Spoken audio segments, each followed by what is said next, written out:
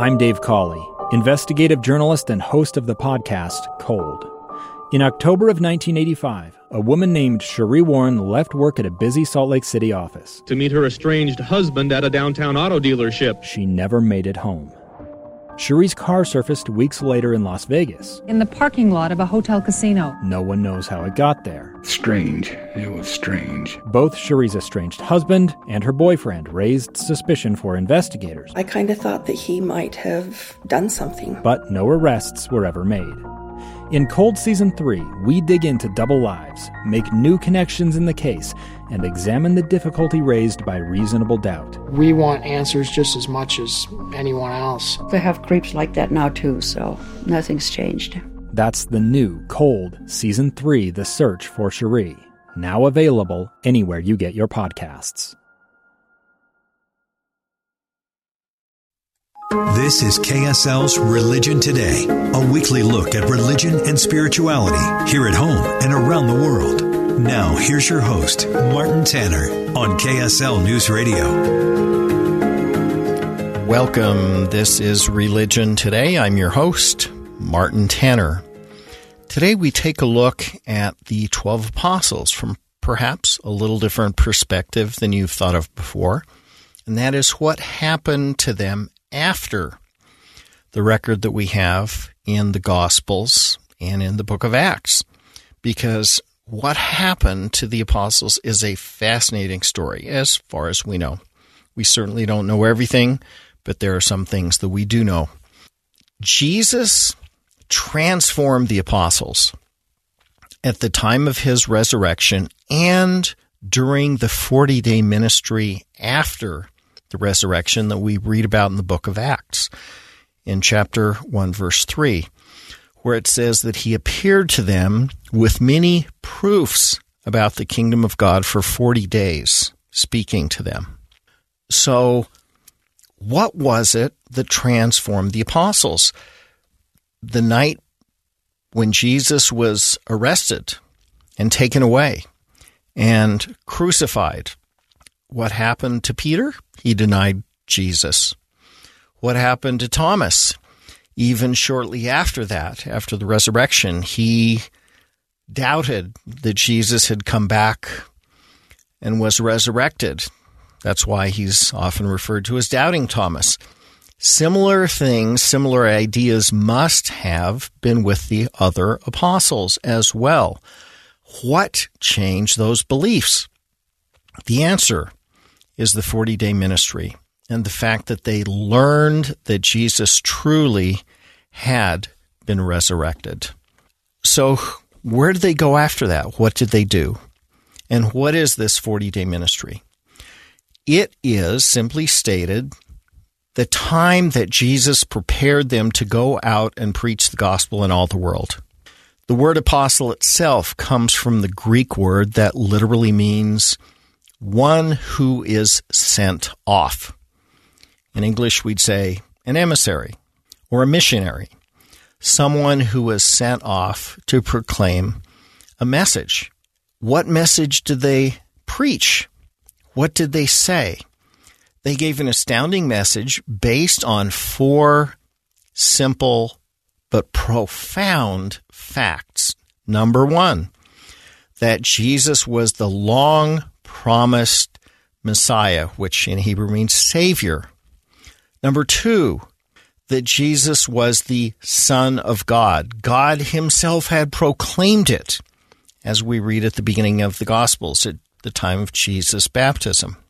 The voice of God proclaims Jesus is his Son. Then we have number 3, the fact that Jesus was resurrected. And these apostles were witnesses of that and testified that they had seen him. He had been killed and he had come back after being embalmed and crucified. That was an astounding message. And the 4th point was that Jesus today was in heaven on the right hand of God. How could they say that?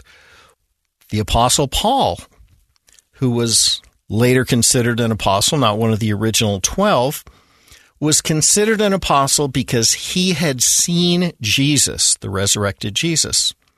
In a certain sense, one might say that Stephen was an apostle, even though he was never described that way, because he also saw Jesus on the right hand of God, although he was martyred by Paul before his conversion.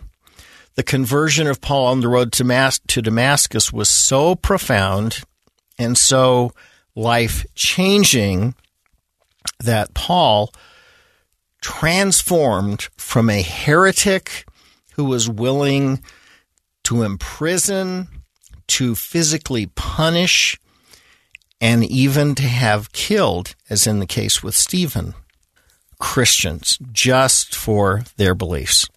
So after their profound change by understanding who Jesus was, the apostles went out with renewed vigor, taught the gospel, and to show how stalwart they were in their beliefs, they gave their life in almost every case. As a matter of fact, one of the most fascinating people I've ever interviewed was a Christian gentleman from Southern California named William Stewart McBurney, who wrote a fascinating book about the 12 apostles. I highly recommend it. It's called The Search for the 12 Apostles. He had traveled to the Holy Land approximately 30 times, if I remember the number right. And he had looked each time for what had happened to the apostles. And he found that there is some kind of tradition about what happened to every apostle except John. And he said, "Isn't that curious?" My response was, "Well, we have a tradition that would explain that." And he was quite interested in that. But for all of the apostles, they died as martyrs, except the apostle John, according to tradition. So what happened to them? Peter was placed in jail. We read about that actually in the book of Acts. And we read that only the intervention of an angel freed Peter. We know that Peter preached the gospel and ruffled the feathers of the Jews and also the Roman authorities. Peter was ultimately captured and sentenced to be crucified, and he chose to be crucified upside down so that he would not be crucified in the same manner as Jesus. Then we get to a fascinating man who's not an apostle, but he was closely associated enough with them that I wanted to mention him, and that is John Mark, the author of the Gospel of Mark. He ultimately became bishop in Egypt, in Alexandria, Egypt, according to tradition, and he was a bishop for 40 years. Eventually, persecutions got so strong there that he was told by those around him that he should flee. He would not leave. He was eventually captured, and a rope was put on each one of his arms and legs and then attached to 4 horses who were whipped until they each ran away at the same time, tearing him apart. Quite a gruesome way to go. Mark could have at any time escaped that fate. He chose not to.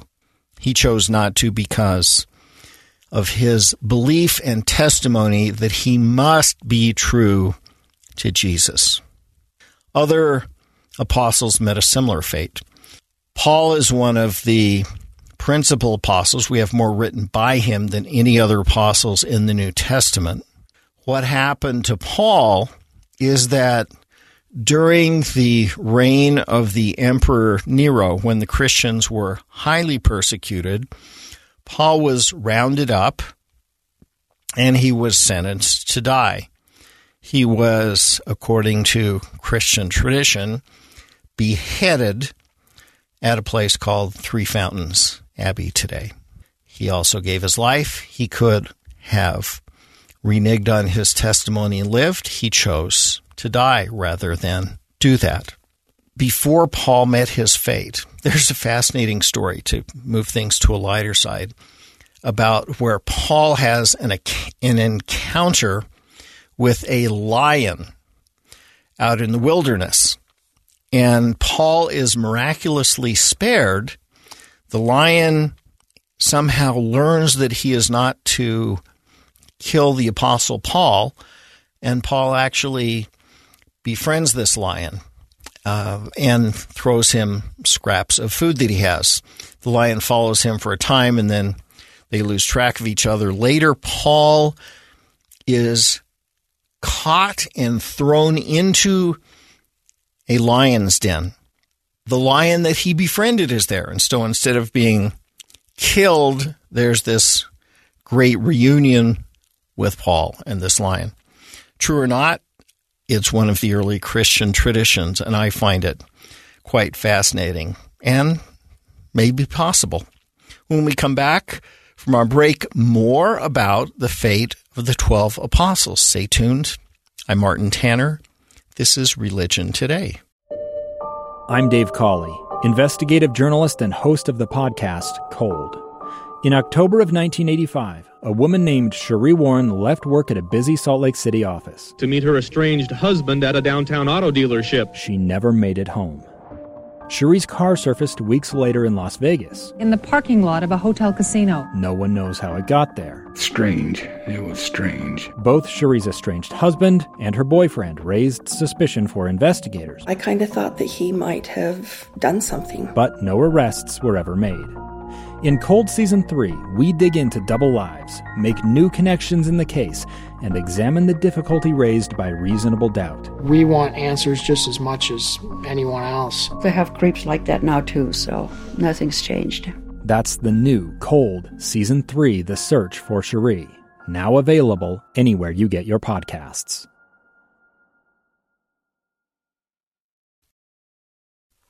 Religion Today with host Martin Tanner continues on KSL News Radio. We're back. This is our second segment. We're talking today about the fate of the 12 apostles, what they did after the resurrection and ascension of Jesus, after the 40-day ministry, and how they eventually met their fates. If you'd like to ask a question or make a comment about this show, feel free to send me an email. Send it to martinstanner@gmail.com, martinstanner@gmail.com. Occasionally I have people ask for a transcript of a show. I don't have transcripts because I don't just read these shows, but I do have notes that I assemble and that I speak from. So if you ask for a transcript, you're likely to get some notes rather than an actual transcript. But I'm happy to respond to any questions you might have and enjoy doing so. All right, back to our story about what actually happened to the 12 apostles. We've talked about Peter. We've talked about John Mark, not an apostle, but closely associated with them. John, there is no tradition about his death, but he almost died at one point before he was banished to the Isle of Patmos. There's an early Christian story that he was captured, he was persecuted, and he was eventually thrown into a vat of hot oil. He recovered miraculously, and his persecutors decided that rather than trying to kill him again because he had God's protection, that he would be banished to the Isle of Patmos, where also according to Christian tradition, the time was spent by him writing the revelation or vision that he had that's now the book of Revelation. Let's talk about Matthew. The first book attributed to him is the first book in the New Testament. Matthew, according to early Christian lore, went to Ethiopia to spread the word about Christianity, though the sources for this mission are fairly late. There are a lot of them, and so it's quite possible that Matthew at some point did go to Ethiopia, and it's from some of these traditions. We also have ideas about the Ark of the Covenant being there in that location somewhere in Ethiopia. Whether that's true or not, I have serious doubts. we do have a tradition that Matthew eventually met his fate in Parthia, where he was executed.